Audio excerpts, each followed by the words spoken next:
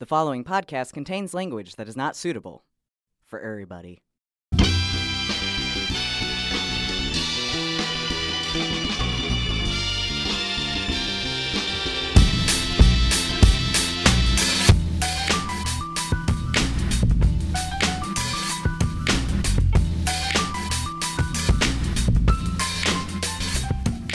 Welcome to issue 276 of Super Skull. It's your weekly New Comic Day audio digest, this time for the week of April 13th, 2020. My name is Nick Weibar. I'm here with Curtis James Sullivan Jr.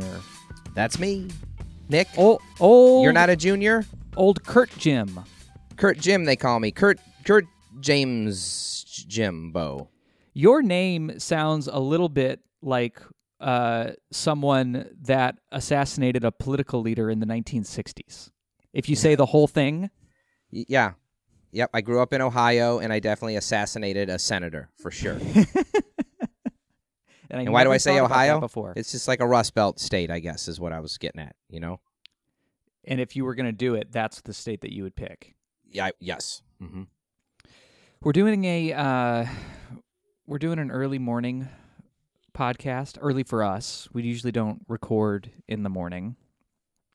And I was wondering if you do the thing when you have to do a work call in the morning and like you've got a little sleep in your voice, you know?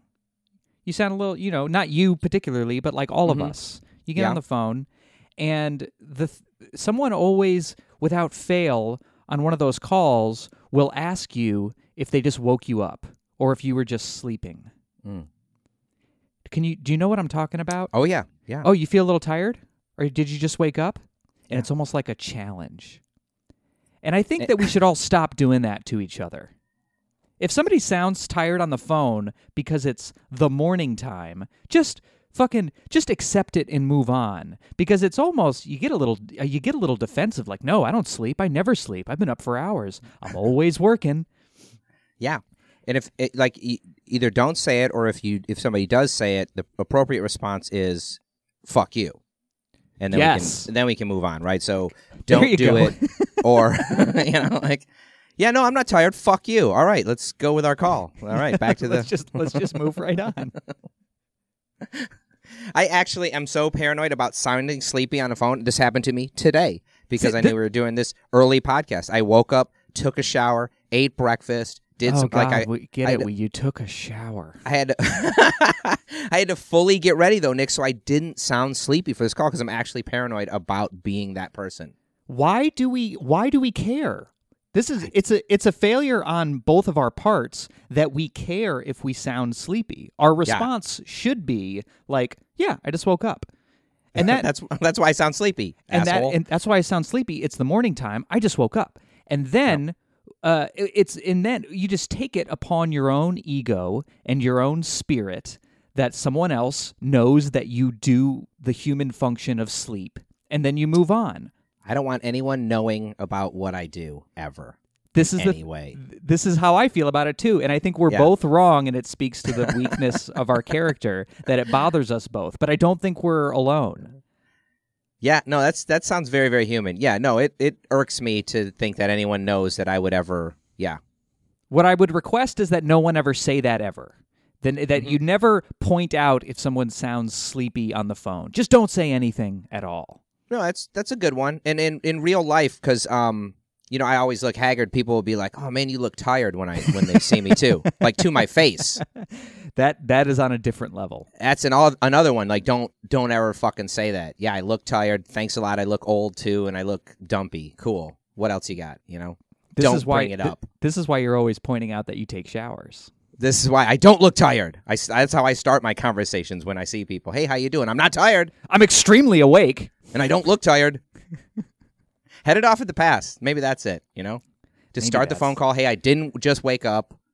Welcome to the phone call. Yeah, I've been up for hours. Let's go. Yeah, exactly. I don't know. Let's do some in the news. Let's do it. All right.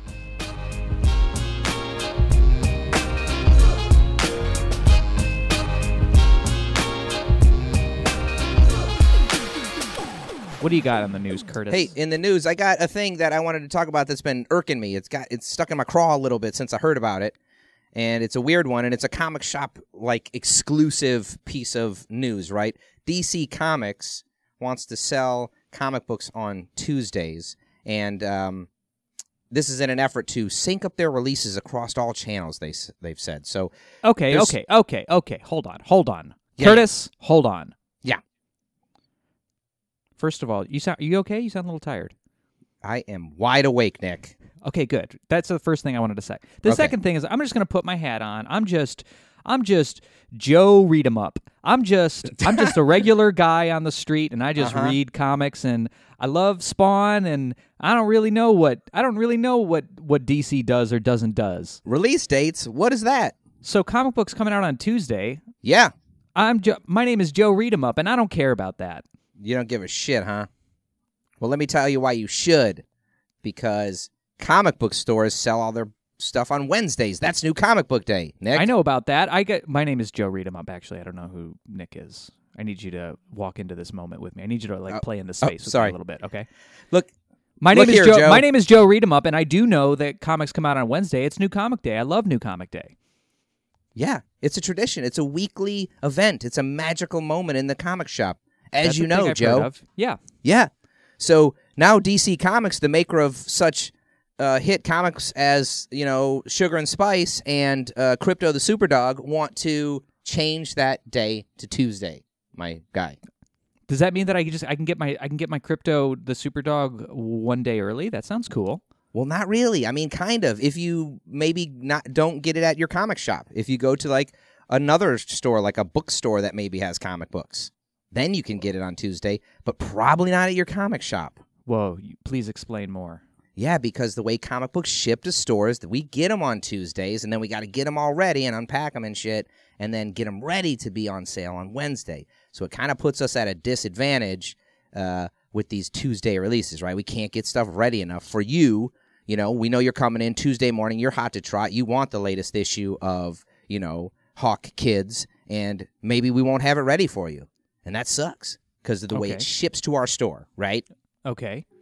So, furthermore, we used to get stuff a little bit early. We used to get stuff like a week early ahead of bookstores, the big giant chain stores that are like these 900-pound gorillas in the marketplace, and we're these little comic book shops around the country trying to sell these comics. We'd have a little bit of a head start, and we would get them early. Now, we'll get them on the same day, and essentially, those bookstores will get them one day early. So the bookstores, like your Borders, yes, exactly, will get my get Crypto the Superdog, but they don't carry single issue comics, do they? I don't know. That's a good question. I think they carry some. I don't know if they go as deep as like a comic book store, right? But they have some. But when the collection comes out for Crypto the Superdog, and I'm ready to go pick it up on my normal Wednesday thing, I could instead go to Borders Books a Trillion. Books a Trillion, and get it one day early from a big mass bookstore. You could, yes. Okay. Yeah, and that's making me feel fussy. I just got to tell you, Joe. I know you want to get your comics, and you don't care. You want to get them as soon as you can, quick as you can. But like comic book stores are the thing that built the industry, and this is another kind of, for me, it's another kind of slap in the face by this big publisher, the second biggest publisher in comics, saying, hey, maybe this other channel, this mass channel, is slowly becoming the dominant place where you can get these sort of things, these comic books, these collections of comic books, and not your local comic store. That's what it says to me.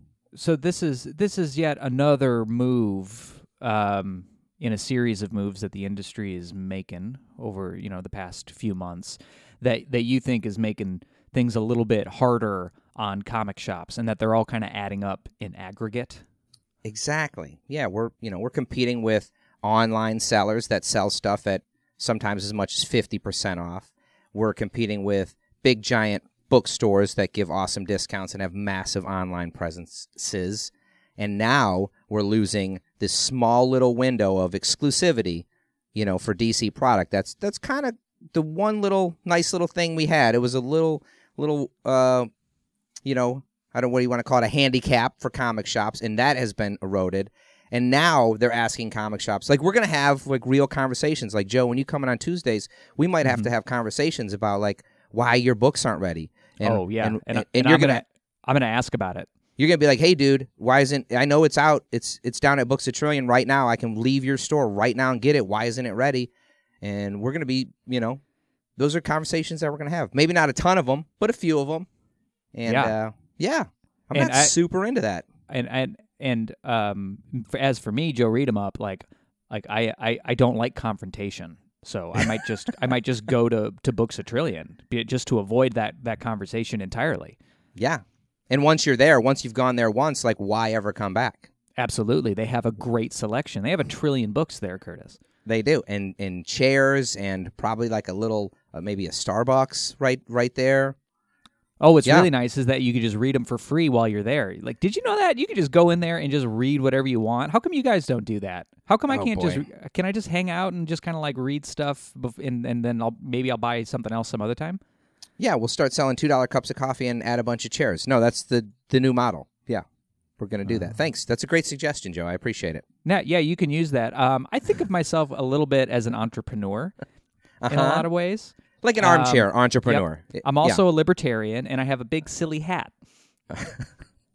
I'm a fully fleshed out character, and I feel really lived in as a man. Yeah, no, you've got your plans for how you're going to get your comics. You're thinking about how you're going to buy your comics in the future. You know, so you've got a past and a trajectory. I love it. No, you're a real dude, Joe. Well, that sounds troubling. You've given me a lot to think about, so I'm gonna walk out the door now and never come back. So it was really nice to meet you, Curtis. I'm Joe Read 'em Up. All right, Joe. Have a good one. Okay, goodbye. Okay, bye. Bye. So, Nick. Yeah, I have another piece of news that I wonder if it ties into whatever it was that you were just talking about while I was out of the room. Yeah, go ahead. So San Diego Comics is shutting down at the end of May. The owner has just announced, and this is reported by ICV2. This is a shop that opened in 1992, been around a really long time. Yeah. Damn near 30 years. And in the announcement that the shop would be closing, there's a really simple reason that the owner gives. He says, because of the COVID-19 virus, Diamond will not be distributing any new books until May 20th. I can't hold out that long, quote unquote. This is the second 20-plus year shop in California to close since all of this started that we're aware of. And San Diego Comics had a pretty huge reputation. That's a really well-known shop. Yeah, for sure. Is this part and parcel to kind of like to your concerns about what's happening? I mean, there's a million factors, right? But it sounds like this shop is closing down because they have to sell new product in order to survive, and there is no new product. I mean, the owner just puts it squarely on the back of the idea that like Diamond's not putting out any comics, and I gotta sell new comics. Yeah, I don't know what to say to that, right? That's the reality of business, right? You take your sales from 100% to zero, and you sit there for 2 months, 10 weeks even. How do you come back from that? I mean, that's brutal. So that's absolutely real. But I think the larger thing here that I was kind of driving at is it's this COVID thing, but this is the shutdown has has accelerated things that were already happening. So, graphic novel sales, especially all ages stuff and manga, has been, migrating to the mass chain and to online for years, right? This is just a thing that's been happening. People have been ordering books online. They've been going to big, giant bookstores to get their graphic novels, their all ages graphic novels, their manga. During this shutdown, these venues have seen a huge spike in sales of this stuff, right?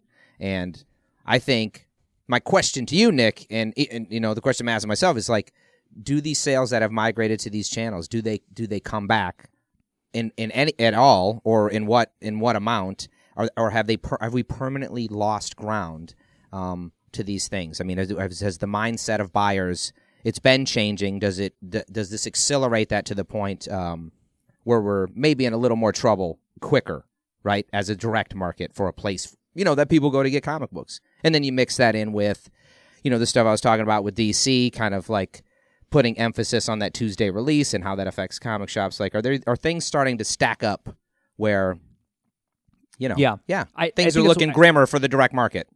When you start to put it all in aggregate, that's when it gets scary, right? So you have shops closing because of, I think I'm just saying what you just said in a different way, but you have all of these shops that are closing because of extenuating circumstances related to this global pandemic, right? Yeah. So you have fewer comic shops that you're able to go to, even long-standing shops that we thought of as like really secure and as pillars of the industry. They're starting to close.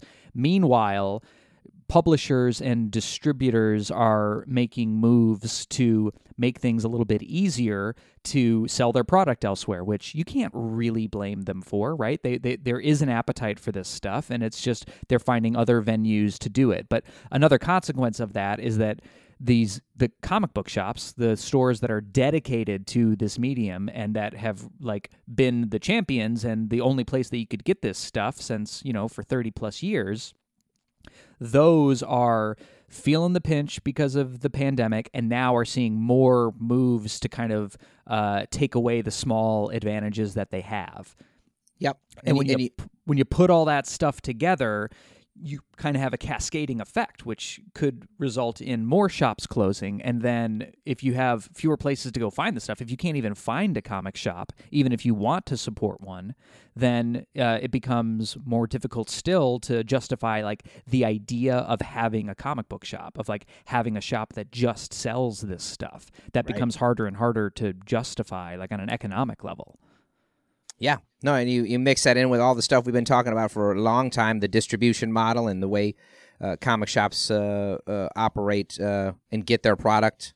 Yeah, it really seems to be stacking up in a way that, obviously, it'll be another month before we see kind of what the ultimate effect is or longer, right, of like how many shops ultimately close because of this shutdown. I mean, we're talking about like a huge amount of stores, or what are we looking at? And once that happens, then we're looking at people buying comic books not at comic book stores because they may not exist unless that comic book store justifies itself as its own thing within the community that it lives in. Sure. And this is something that we have been talking about for years, like. Folks will go to your comic shop or they will go to Books A Trillion based on for a million different reasons. They're going to be thinking about availability. They're going to be thinking about price. I think the percentage of people that actually care about being able to get stuff on Tuesday rather than Wednesday is not enough to close a shop down.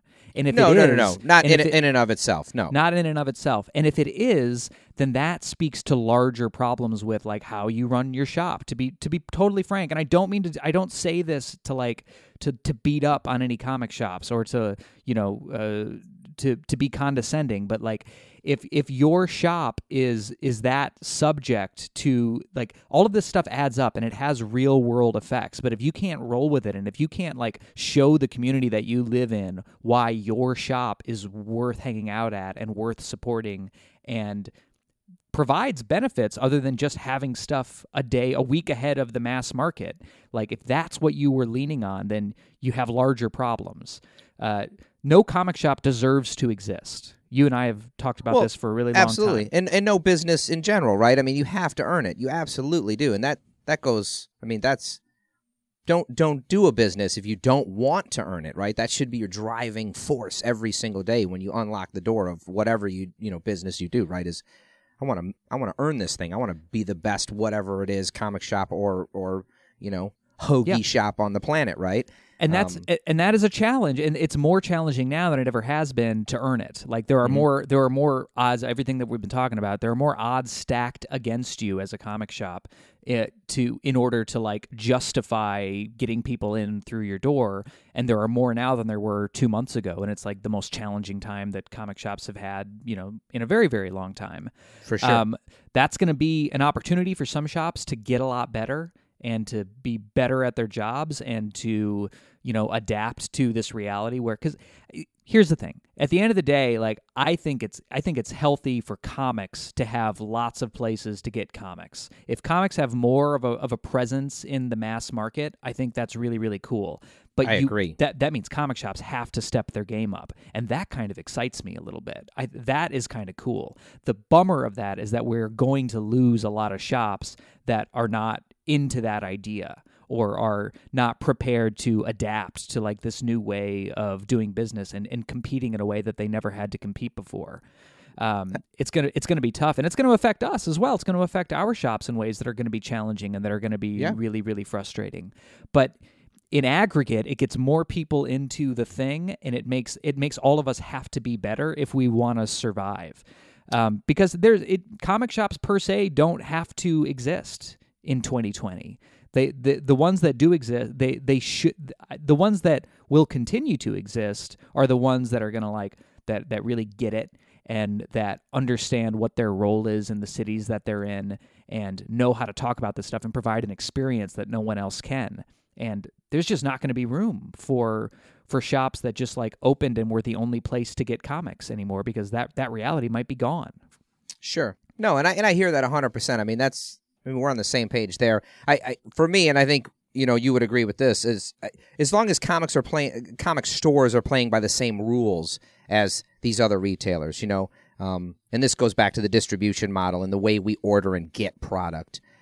That puts us at a distinct disadvantage against the mass market. So that is the big thing that can change to, I think, keep a lot of good shops around longer. Well, what is the advantage that, because before comic shops had the advantage, they got their stuff a week early, but now it's just on the same playing field. Now it's just everybody's going to get their stuff on Tuesday. So how does that advantage the mass market?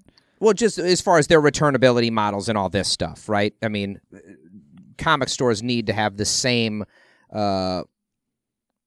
terms, I guess, as the mass market does as far as their product goes. And maybe that is more distributors or whatever it is, but yeah. Yeah, and we're getting into the weeds a little bit. We sure are. It bears thinking about, and because it's part of this larger conversation. Like, yeah, I mean, I think about it all the time. Like, our comics as a thing, our comics as a medium, better off for having comic shops in the world? And I think that they are when the shops are really, really good.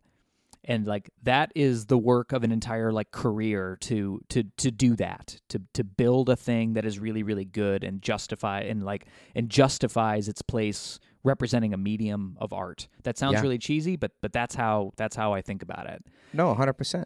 And it's going to be harder to do that. It was already super fucking hard before that, and it's going to be harder than it ever has been before going forward. And it's worth talking about and keeping an eye on, because as comic shops change and as comic shops go away, that's going to affect the way that comic books are made. And so whether you care about this stuff or not, whether you care about distribution models and returnability and all of the nuances of this stuff, like you will, as a comic fan, you will see the results of fewer comic shops on planet Earth, like one way or the other. Sure. So it seems it's something worth keeping an eye on. It's something that we're going to talk about every time there's new info and new updates in that space, because I think it does matter. It does indeed. And you got any other news there, Nick, that you wanted to cover? One more piece of news that we were talking when it was announced about the creation of a new distributor, Lunar Distribution. Yeah. There are actually two new distributors, and Lunar is one of them. And all they're doing is selling DC stuff. So Diamond Comics, the monopoly of comic book distributors, stopped selling comics entirely. They're going to resume on May 20th because of the pandemic. And a couple of other distributors were formed by these online retailers in order to fill the gap, only for DC books. And Newsarama reports this week in an interview with Christina Merkler, who's the co-owner of Discount Comic Book Services and Lunar. This is the retailer that set up a new distributor. Yeah. And the interview was really revealing in that they kind of revealed how this kind of came about and how Lunar is really just built for the one purpose of filling this gap to sell DC Comics while Diamond can't. And that they don't have any other publishers that have signed up with Lunar, and there doesn't seem to be any immediate plans to sign up other publishers with Lunar. And they're willing and ready to do other distribution, but at this point, that is like not, doesn't seem to be in the cards. Yeah. And that is only interesting because having more distributors could be cool, but having other distributors just for one publisher like doesn't make a lot of sense, right? No, and they're in a weird position, Lunar. They're the way they're positioned as a customer of Diamond for so much product as well. Like they're in a weird spot, I think, right? As a distributor to all comic shops, and then getting a ton of product through Diamond, and sort of being a direct competitor puts them in a funky place. Yeah. Long term, like, is that sustainable? Is that something that can exist? Yeah. So we will see, but it kind of the best case scenario for all of this stuff was that we would get multiple distributors selling lots of different publishers, and that like we would have more options to go towards, which could be healthy for comic shops and healthy for the direct market. And this interview reveals what was kind of already clear, which is that like this is a stopgap in order to get DC books out as quickly as possible. Mm-hmm. And it's not necessarily, we don't really know if they're going to be in it for the long haul. And if they are in it for the long haul, it's not clear that any other publishers are going to jump on and blah, blah, blah. So I thought that was interesting. Yeah. And if, I think there was a mention of like maybe smaller publishers being a consideration, if at some point Lunar maybe became like kind of like this distributor for, the under 5% publishers or small boutique like stuff. I see that as being interesting, mm-hmm. as a distributor, we could get product from in addition to Diamond and stuff maybe that Diamond doesn't carry, right? Because I know a lot of stuff doesn't make it into that huge monthly catalog that Diamond puts out, the previews catalog. There's just too many comics. There's too much stuff, right? So, yeah, as maybe kind of like a spot to get cool shit. Maybe that could be a thing. We'll see if they hang out long enough for that to become... we will see. That's all the news in the news.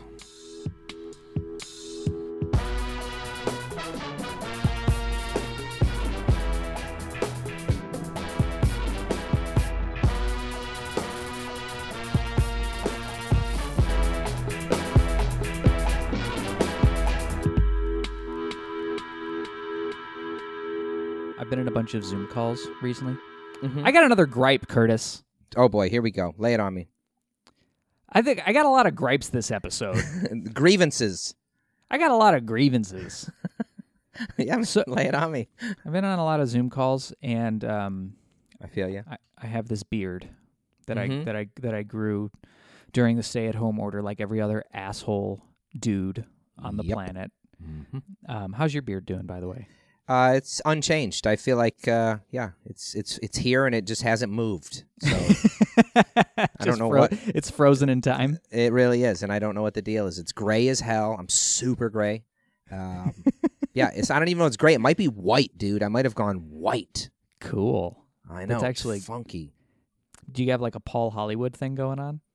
I wish I did. No, that would be way cool. I'm blonde, so it's like gross blonde and white like mixed together, so it's a shabby beard, dude. Yeah. It's not a good look. So well, I do all these Zoom calls, and so people are seeing this beard, and I get a lot of hey, you grew a beard. Mm. Mm-hmm. And then my mind starts to reel. And do you lose focus on the conversation? I lose focus on the conversation, and I said, because what they don't say is, "Hey, you grew a beard. It looks great." They also don't say, "Whoa, you have a beard and you should get rid of it." But what they do is acknowledge the beard. Mm. So I got another rule. Mm-hmm. Oh boy! Don't point out someone's haircut or someone's beard unless you're going to compliment it. Just don't do it. Just either don't mention it at all. If you think it looks bad, a real friend would say, "You got a shitty beard." but not everybody's a real friend. You're on a Zoom call. Yeah. This is a professional atmosphere.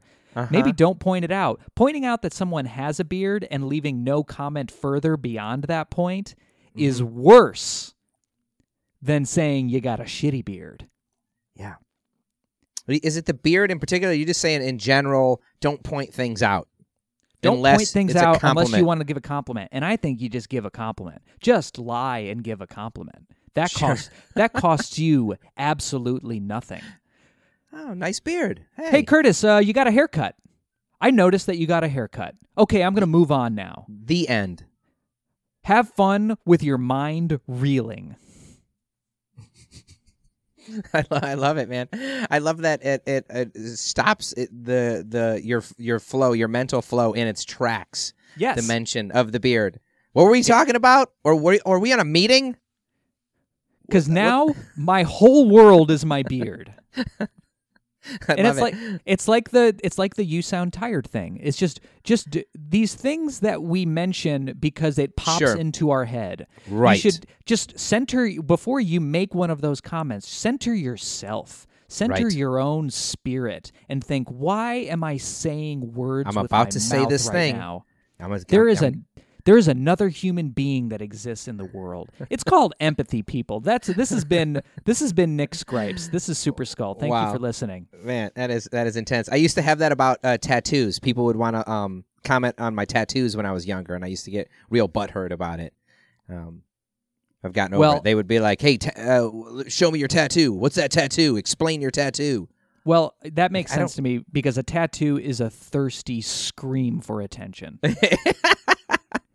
You might be right. It is a thirsty bellowing into the sea for someone to look at you and talk to you. Oh, okay. Got it. I got tattoos. I know what this means. Just like a beard is a thirsty scream for an acknowledgement of masculinity. It's like a dare. It's like a dare. It's like, Nick, acknowledge me. and then I want you to, but I don't fucking want you to. But I want you to do it in the exact way that I want. Or else I'm going to complain about it on my comic book podcast. Holy moly. No, I think there it is. Humanity, Nick. We all want exactly what we want, exactly the way we want it, when we want it, and not before or after. Yeah. And we want you to know that somehow, psychically. Figure it out, assholes. I don't think that's so much to ask. You know who else has a great beard? Who? Tell me. Old Man Superman in Kingdom Come by Alex Ross and Mark Waid. He sure does. You're right. It's a glorious flock of facial hair. Which is the book that we read this week for our roundtable. Hey, Superman, you have a beard. The end. Yeah, we read A Kingdom Come, a classic, a banger. Yep. One of our all-time favorites. We're continuing our project of reading older stuff that we used to like a whole lot to see if we still like it. Mm-hmm. And this week brings us to the seminal classic Kingdom Come from DC Comics. Mark Waid and Alex Ross released in 1996, started releasing in 1996. Yes. Yeah, it took over 4 years to be completed. Alex Ross painted the whole thing. He did these really elaborate photo shoots, right, where he would like get models and dress them up and take photos. For like almost every panel of this book is photo referenced in some way by like these live action photo shoots that Ross would do. So it took him, I think it was 4 or 5 years to fully paint this. I think it's only like, 200-page book? It's 4 issues. I mean, yeah. It's got to be 200 or less, right? Yeah. So huge project, and really considered by, I think, most as being one of the most seminal DC comic stories ever of all time. Like, I think it's just that's pretty much the consensus, right?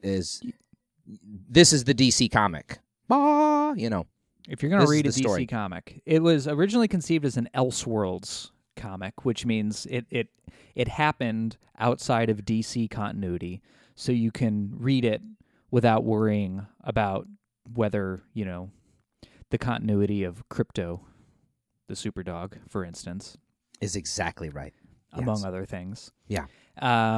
And it was released to huge fanfare when it came out, and yeah, like you said, it's in the pantheon of DC shit as of now. So, what's this book about? This book is about Norman. He's a pastor. What's his last name? McKay. Norman McKay. he hangs out with the Sandman. The Sandman is also an old man. Norman is an old man. He's a pastor, like I said, and they've been friends for a really long time. And before the Sandman, Wesley, before he died, he would rant and rave about all of these visions he's been having of the upcoming apocalypse to his friend. And Norman just kind of thinks, Wesley's losing it. He's just like, he's at the end of his life and he's losing it, and he dies shortly after the book starts. But the thing is that the world really does, at this moment in the fiction, in Norman's life, the world really does feel like it's coming to an end. So yeah, it's spinning out of control, outside the window every day. Yeah, the generation of superheroes that used to take care of the whole world, your Green Lanterns, your Batmans, your Wonder Womans, they've basically retired. They all aged and they all got older, and their children, or the next generation of metahumans, as they're called in this book, you could say that they're superheroes. They're people with superpowers, but they're not all very heroic. They just have superpowers, and they run rampant over the whole world with reckless abandon. They're kind of crazy. Like at first, you could argue that they don't see the world the same way as the old timers, so they protect people, quote unquote, protect people by having these huge, crazy, dangerous fights in the middle of cities, and like traipsing across the world, flexing their powers, fighting with each other. Some of them supposedly want to make the world a better place, but they don't do it with the same like gravitas and respect for human life that the old-timers did, the old-timers being like the Justice League. Yeah.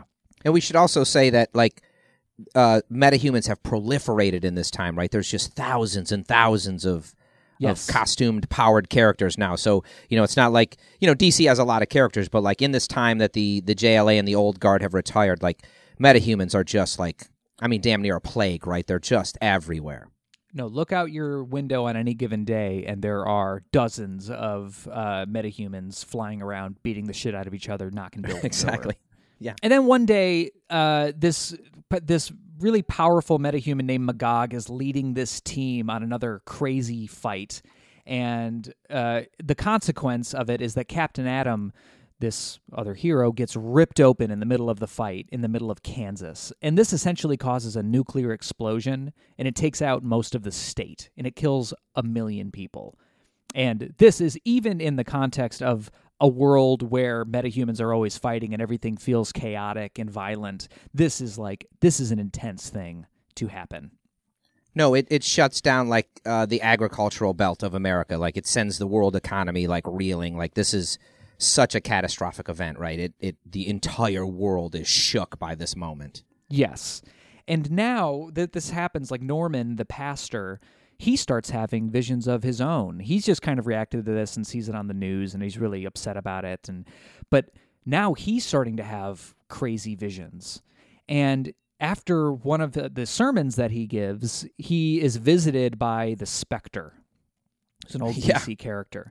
And he tells Norman, the Spectre shows up and he says, hey, guess what? You're going to act as a witness to the end of the world, and you're going to have to pass judgment. So the Spectre and Norman are going to travel around the world together, observing the events that will ultimately lead to the apocalypse. And they're guided by Norman's visions. Like the Spectre doesn't know what's going to happen. He's just using Norman as like a vessel and his dreams and his visions to take them from one point in space to another so that they can like see the important things that are going to happen that lead to the end of the world. Yeah, and the Spectre, like, I guess he's the hand of God in this story, right? He says he's sent by a higher power to do this thing, right? Which they don't ever really explain, but it feels like, that's what's happening. Yes. Now, one of the first things that we get to observe is Wonder Woman visiting Superman. And Superman has retreated to this fake farm somewhere. He's like tending to these animals and crops, and he's all alone. He's been isolated for a really long time. And she sees him, and she's like, hey, Superman, I haven't seen you in many, many years. We used to be best friends, and maybe there's a latent attraction going on there. And she says, I see you've grown a beard. God damn it, Curtis. She says, hey, have you turned on the news recently? There's some shit going on. And Superman says, no, I don't. I just take care of my animals. And she says, well, you should probably check out the news. And he does and sees that what has happened. And he basically comes out of retirement and he restarts the Justice League. And he pulls all of these old classic heroes out of retirement, and it seems pretty cool at first. He shows up. Does. They're fighting crime. They're fighting crime. He does a big Superman swoop in and saves a rail car from going off a bridge. And at first, this seems great. Everybody's really glad that Superman's back. But eventually it becomes clear that the problem is just too big. Like, this new generation is too vicious, and maybe regular humans don't love the idea of more superheroes just like showing up and solving all of their problems for them. Right. And maybe Superman telling them how it's going to be, Exactly. And maybe Superman and this new Justice League like aren't really equipped to deal with the new morality of this world. Maybe the world is more complicated than it was in their day, and maybe they're not in a position to just fix everything in the way that they used to. And this leads to the building of a giant prison to house all of these offending metahumans, which is called the Gulag. And what an impressive structure this is, too. Yeah, this seems like something that is necessary, but it's a powder keg. Like, it's you've put all the most powerful beings in the world from all over the world, and you're putting them all in this one prison. Like, this doesn't seem like a great idea, and it turns out not to be a great idea, because eventually there's a riot, and it becomes clear that this is the apocalyptic event that Norman is supposed to witness. Mm-hmm. The UN sends a bunch of nukes to take out the metahumans, to we're just going to bomb this Gulag. Even though the Justice League, yep, the Justice League is there trying to calm things down, but the UN's like, we can't do this anymore. We're just gonna take them all out because this could spill out and destroy the whole world if this fight breaks out like crazy. So this is the choice that Norman is here to witness. Will the heroes survive? Should we stop this bomb? Or should we let the fight spill out over the whole world? Or will the United Nations eradicate every metahuman that's in this area? And Norman must choose. And there's a lot more beats, but that's the upshot of the story. What did you think? What did you think of this reread of Kingdom Come? It's just great. I forget how great it is. My memory tells me that it's the best because I've read it a million times. And then I reread it, and then my memory has failed me. It's better than I remember. It's just a tremendous achievement. I think it's such a cool book. I think it succeeds in so many ways. Where does it succeed? Well, for me, the big thing that sticks out and that I love so much is the definite, allegory between classic superheroes and what a hero is, and then this new kind of superhero that really arose in the 90s. Because that's what this thing is, the heart of this book. I mean, it's got a few kind of big ideas that it's working with, but one of them is that, in the 90s, there was this trend in comic books that these super dark, crazy kind of vigilante heroes were what the world really needed. Superman wasn't getting the job done. He wasn't prepared to kill. If and Batman, you're not talking about the fiction of Kingdom Come right now. You're talking about the pervasive kind of vibe of superhero comics in the 90s. Exactly, right? Like, fans why doesn't Batman just murder the Joker? That would solve everything, right? Yeah. And so this rise of heroes happened. This dark age of comics in the 90s where vigilantism with torture and murder and all these other elements that heroes were prepared to do things they'd never done before, and that's the crux of the story. Is this rise? Is this what people want? And they did for a time. They wanted spikes and chains and Spawn and everything is like this.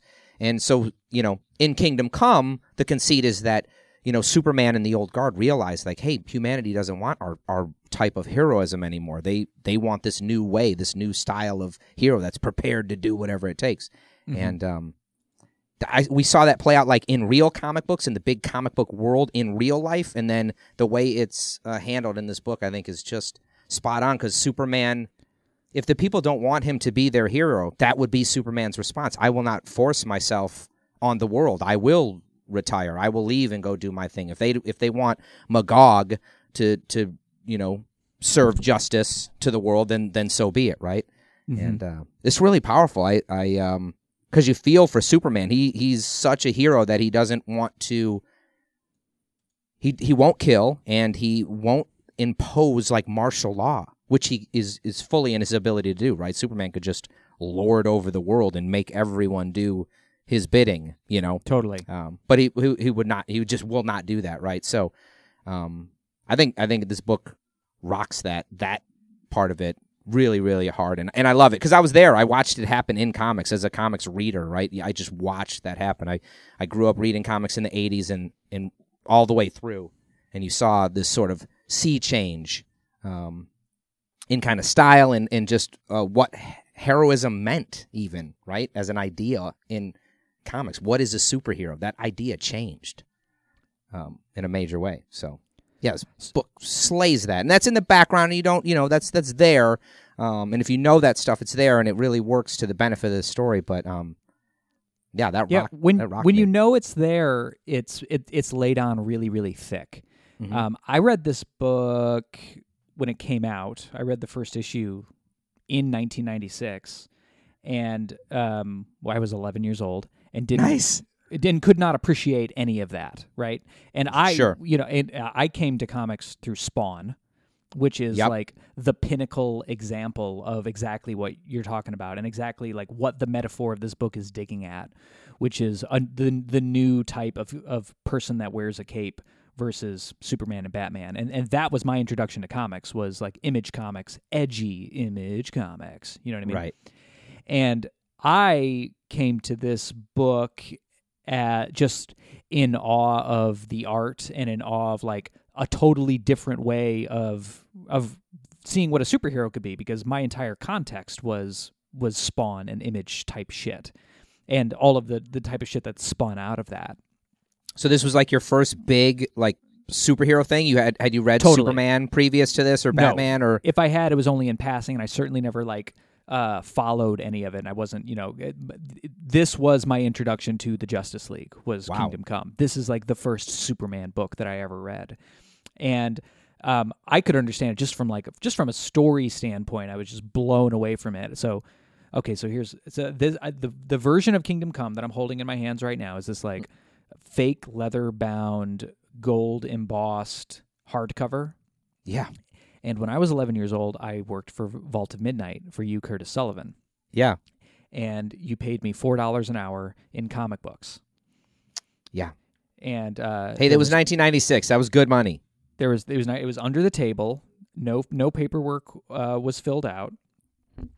And I would do my thing around the comic shop, and eventually I started saving up because this hardcover came out in 1997, and I had kind of read one or two of the issues of Kingdom Come, and I was just like blown away by it. And I saw this hardcover book, and so when it would come to the end of my shift, usually how it would work is, and I think this is what you envisioned, Curtis, is that at the end of your shift, take a Spawn comic. We have too many of them anyway. That's right. So I overordered. You overordered. Take your 2 Spawn comics for the day. Yeah.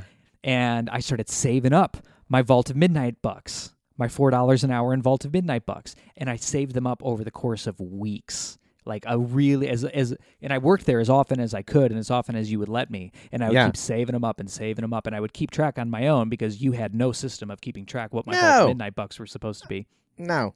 And eventually, I just showed you this piece of paper, and I said, "I want this Kingdom Come hardcover," and I saw your face fall. Yeah, this was not the intention of the system that you had set up. Was for me to take the one copy of a really nice hardcover. Yeah. What did I do? Was I just like, here you go, fuck it? I could tell that, and I remember this very distinctly. I must have been like 12 years old at this point. I could remember very distinctly that you wanted to argue with it, but could not. That you saw like the justice. Your logic was sound of what I had attempted to do, and I had no idea that this would actually set up the dynamic for our professional working relationship 20 years later. Well, I'm glad I relented. I mean, hey. To your credit, you totally relented, and I read this book when I was a kid. I just read this version of it that I'm holding right now, and I can't believe I still have it. I read it over and over and over again. It is the most read comic from the time that I was like 12 years old till I was probably like 16 years old. I would just I must have read it 100 times. There was something about it that just like grabbed my spirit with its claws. And I could not appreciate any of the stuff that it was saying about the 90s. And it was on this reading that it became so clear, like, oh, they are talking about Rob Liefeld. They're talking about Todd McFarlane. They're talking about, the viciousness of guns and pouches and torture of bad guys and killing the Joker. That's exactly what they're talking about. Totally. Yeah, Magog is like exactly like take 5 Rob Liefeld characters and smash them together. Like they just kept adding shit, spikes and horns and power things and metal arms and glowing eyes and it's every cliche like on one villain hero, but villain really. But done through the lens of Alex Ross's meticulous, like beautiful art, which I want to come back to in a second. But what's the deal with Magog in this book? From what we know, he did not exist in the DC universe before this. No, and they don't really ever say how he came to be. He just is one of this rise of metahumans that came up after the Justice League retired. The moment that Superman retires is when Magog kills the Joker. This does happen in this book, right? And Superman arrests him and puts him on trial, and he's acquitted. It is revealed that this is what humanity wants. Magog's version of justice is what we want, and Magog kills the Joker in broad daylight, like in front of a bunch of witnesses, and Superman does the Superman thing, like, we don't kill people, and a jury's like, nope, he's not guilty. Yep, and this is after Magog kills a ton of people. He basically, there's a battle, and it causes like everyone at the Daily Planet to be killed, including Lois Lane, right? He's trying to take out the Joker, and this is what leads to all this, right? So it's really, really intense, and it further illustrates like how good Superman is. He won't kill even though his wife has been slain. His friends, everybody he's ever known and worked with at the Daily Planet have been slain. He still is this like beacon of justice and law.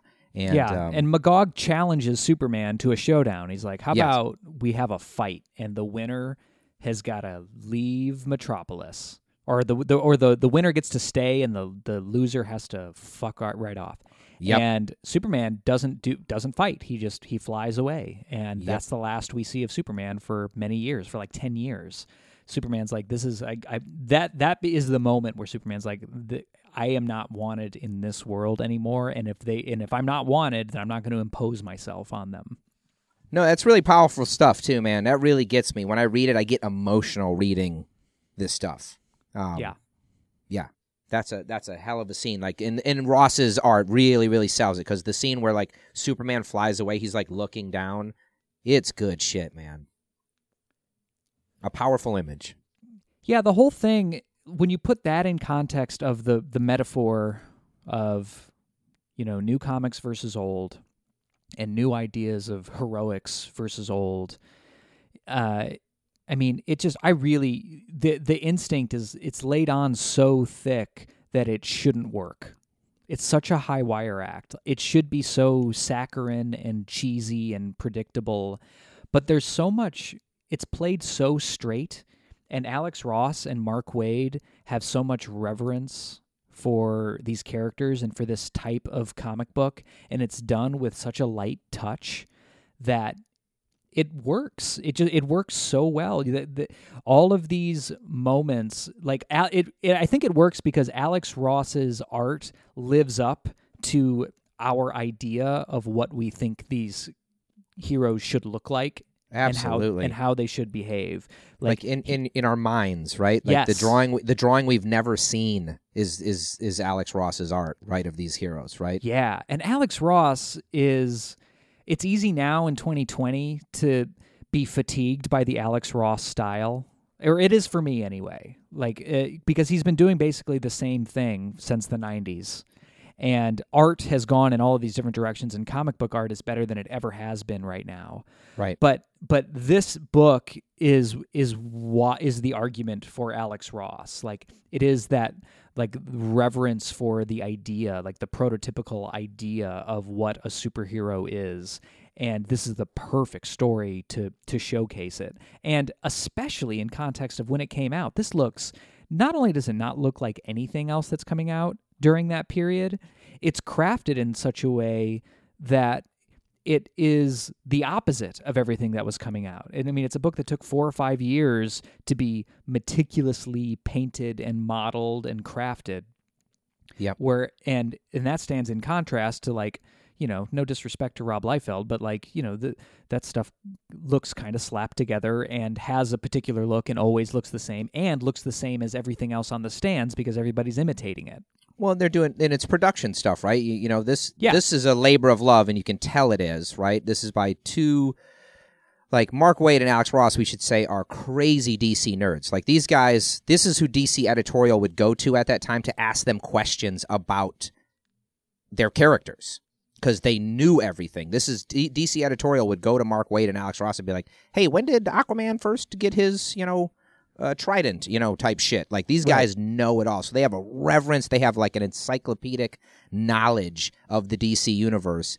And they were building something different. This is a labor of love. Like you say, 4 or 5 years is not what you get to make 4 comic books in the comic book biz. You got 28 days to crank out an issue and then on to the next one. It's just go, go, go, right? So... And that style is another choice in the metaphor. Like it's like a meta layer of this metaphor, because, you know, the most popular comic books in the world are, you want visceral, action-lined, pouch-filled, Liefeld-esque art that all kind of looks the same. How about a bunch of American Gothic style paintings? Right. I mean, it's another answer to, like, this is how it is and this is how it was, even though it never looked like this. It only looked like this in our minds, really. No, it's really strange to say it out loud, because that's exactly it. That is exactly it. This is, yeah, when you get your heart swells when you think about your favorite superhero or their favorite superhero story, you're conjuring an image that has never existed. And Alex Ross gets it as close as anybody has, for my money. I also want to talk about Batman in this book. Yeah. This was my favorite part of the book when I was a kid, and I loved it for totally different reasons, but just as much on this reread. Yeah. So Batman here, he's like an old, broken, cranky man. His secret identity has been revealed, and all of the villains came and destroyed Wayne Manor. Of course they did. He just lives in the Batcave full time now. Yep. And he's basically set up a series of bat robots that patrol Gotham and lock it down through fear. He's basically created a police state in the form of Gotham, and he never leaves the Batcave. He wears this brace on his back, which we don't talk about it, but we know that that's because he got his back broken in the 80s and he can't move around like he used to. He can't go out and be Batman anymore. And besides that, he has basically gone to the logical extension of Batman, which is, like, I want to stop crime and use fear. So he takes that to the very end of what you would assume that equation would be, which is a bunch of bat robots just, like, running down kids who are out after curfew or whatever. Yeah, or like, doing graffiti, or like, no crime is too small to be squashed by. Yeah, and it's scary, and he seems like kind of like he's gone over the edge, and we're kind of led to believe that in the absence of Superman and the Justice League, Batman has lost his tether to the heroic part of being a superhero, because he's worse off for it, right? He's absolutely. He hasn't achieved his goal. He's lost his tether to, like, what it means to be a hero. And because Batman is this interesting midpoint. You've got humans on one side who are, like, doing their best, and some of them are villains and they want to rule the world through greed, and some of them just want to live their lives. And then you have superheroes, but Batman has never had superpowers. He's always been, like, in between the metahumans and the humans. Yeah. And Ross and Waid do this okie doke on us to make us think that he's become one of the bad guys. Like, we're led to believe that he is, once you see Batman sitting in that crazy basement, you know, running his robots around Gotham, you're like, oh, this guy has gone evil. And then we see, you know, through these plot machinations, like, oh, maybe Batman wouldn't be on these new superheroes' side. And that makes sense given where we see Batman now, given where his life has taken him. And it's... Go ahead. No, I was to say it's classic Batman, right? It's Batman is long game. Batman has the camera pulled back. This is the thing. You can never forget about the best Batman stories. Whatever you think Batman doesn't know, he knows. The camera is fully as far back as it can go, and Batman has the view of all the players and all the pieces. And I think they masterfully pull that off in this, where the way they trick us with where Batman is and where we think he is, right? Yeah. Yeah. The master detective is in full form in this book. Yeah, but it's not that he's not perfectly good. No. And this is is as much of this book to the extent that it's successful is kind of showing that this stuff is complicated, even when we have the paragons of good people in the form of superheroes. I love in this book that Superman doesn't really do the right thing. Like, he's doing his best, but his default doesn't really work anymore. Well, he just seems not equipped, right? His brain doesn't work that way. Like, there's all these great scenes of Wonder Woman, like, asking him, like, what are we going to do? What do you want to do? We should do this or we should do that. And he's stumped. He just doesn't have the answer to these questions. And I think that's awesome. I mean, same with Batman and even Wonder Woman. The whole trinity of DC, right? The Batman, Wonder Woman, Superman, they all are revealed as being fallible in various ways. Yeah. And that is compelling as hell, and it just works. You know, Superman is not... Yes, they're fallible in ways that are not like what the 90s wants us to think of as fallible, which is that they do evil things to get good things done, which is right. Like they're fallible in ways that are extensions of their characters. Like, Superman wants to just do the right thing, which means seeing the world in black and white. So that doesn't work anymore. You know, Wonder Woman is a warrior and an ambassador for peace.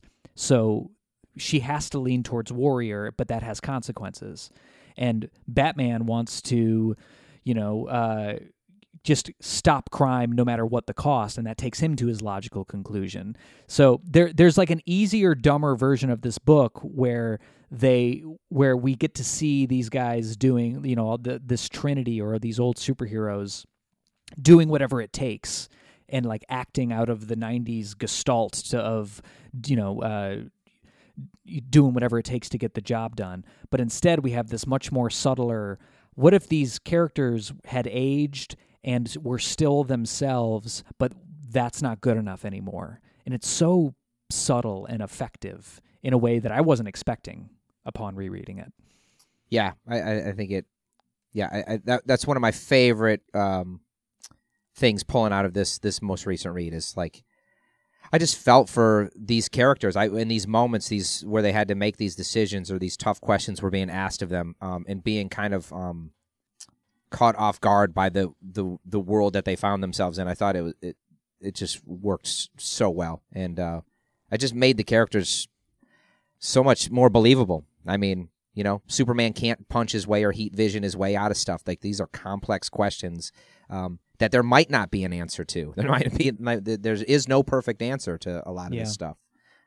It's messy, and humans are complicated. Superhumans are complicated, and mixing them all together, it's a fucking mess. And if all of that sounds obvious, like it is, but what's so crafty about Kingdom Come is that the stuff about justice and the cheesiness of like trying to figure out how to do the right thing, and this really obvious metaphor for the 90s, like Wade and Ross use that, like those things that you're aware of and those things that you want to roll your eyes at. You can't understand this story without those like really superficial, obvious things. Do you know what I mean? Yeah. So they use your expectations about the cheesiness of it, and they turn the cheesiness into the point of the book, which makes it all that more effective, and also makes it like, well, I'm not going to roll my eyes at this. Like, this is what it's about, in a way that's like it's so smart and so effective. This book could so easily be a cheese fest, and it somehow isn't the entire time all the way through, because it knows what the expectations of it are, and it knows what the expectations of Superman and Wonder Woman are, and it never loses sight of them, even while it's telling this what turns out to be a pretty complex story.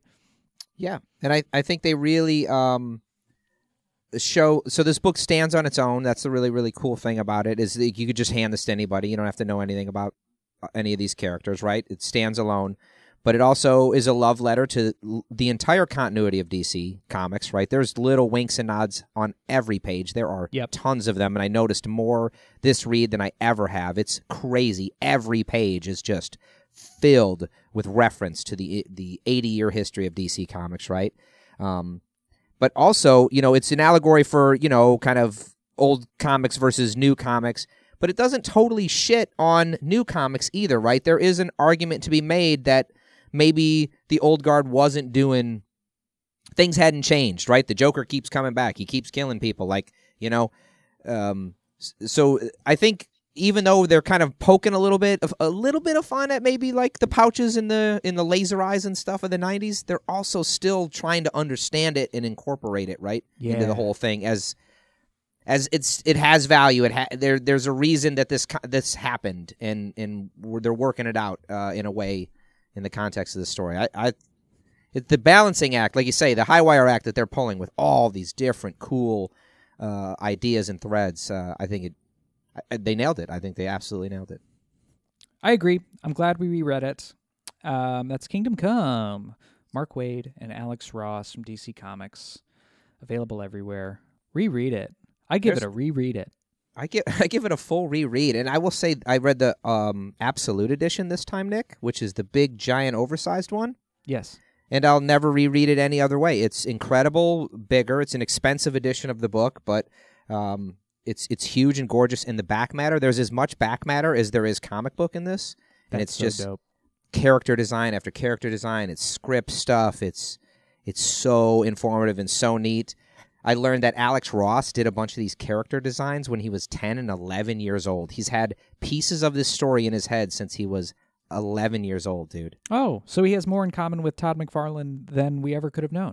Exactly, right. Yeah, that's another parallel, right? New versus old. Exactly. I swore that I would never read another book in Absolute Edition after reading Planetary, not because it wasn't cool, but because the logistics of holding a giant book the size of your torso in your lap and reading a lot of it at once is a challenge. But this book would hold up to it. I mean, just to even see that art blown up would be amazing. Just to see like the scope of that art. No, it's so worth it, and you get a breakdown of every single character in the back. I mean, it's and Alex Ross's pencil work, his painting is incredible, but I never really. I've seen a little bit of his pencil work, but holy shit, this guy is an amazing penciler. It's incredible. He can really just do it all. So, yeah. Well, before we leave for today, next week we're going to read Hellboy, the first volume of Hellboy, another book that I haven't reread in a really long time. And I can't remember the last time I read that stuff. I'm so excited. Great suggestion, by the way, my friend. Join along with us. Do you have any memories of Hellboy? Have you ever read it?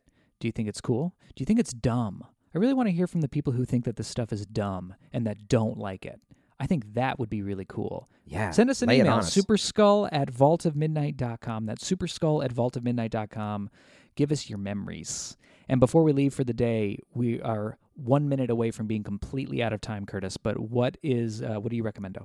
I recommend a movie. That's not a comic book and not a board game. I forgot to say that. I'm sorry. Go ahead. That's right. It's a movie. It's called The Man from Nowhere, and it's a super violent movie about a secret agent guy who works in a pawn shop who gets pulled back into the action. The Man from Nowhere. It's crazy violent. Get ready.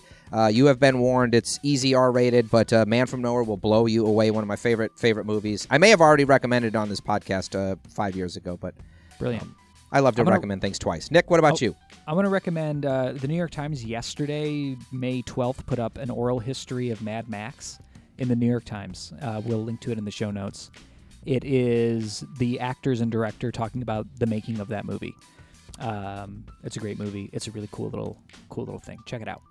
Rock and roll. Also, Nick. I've watched a Jackie Chan movie every day for the last 2 weeks, and I found the perfect Jackie Chan movie. It's called Dragons Forever. I don't have time to talk about it, but it's the perfect Jackie Chan movie. I'm writing it down. I'm totally going to watch it today. Dragons Forever. Dragons Forever. And that's going to be it. That'll do it for us today. Curtis, thank you so much, my man. Hey, right back at you, dude. Thanks for reading Kingdom Come, and I look forward to Hellboy next week. I do also. Thank you also to A-Bomb, who did all of our music, and thank you very much to Aaron Polk, who edited our show.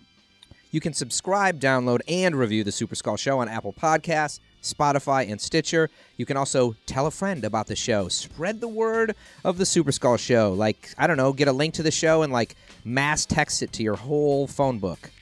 There you go. That's an idea. And don't forget to follow us on Twitter, Facebook, Instagram, and you can check us out on our website. superskullshow.com is how you can find us. There's also a button up on that website where you can click to donate to the show. If you're feeling spicy, if you like the show, click the donate button. Give us $1 an episode, $5 a month. That'd be awesome. It really helps us out. Super Skull is brought to you by Vault of Midnight, Earth's finest comic books and stuff and podcasts since 1996. My name is Nick Weibar. And I'm Curtis Sullivan. And we wish you very good reading until next week.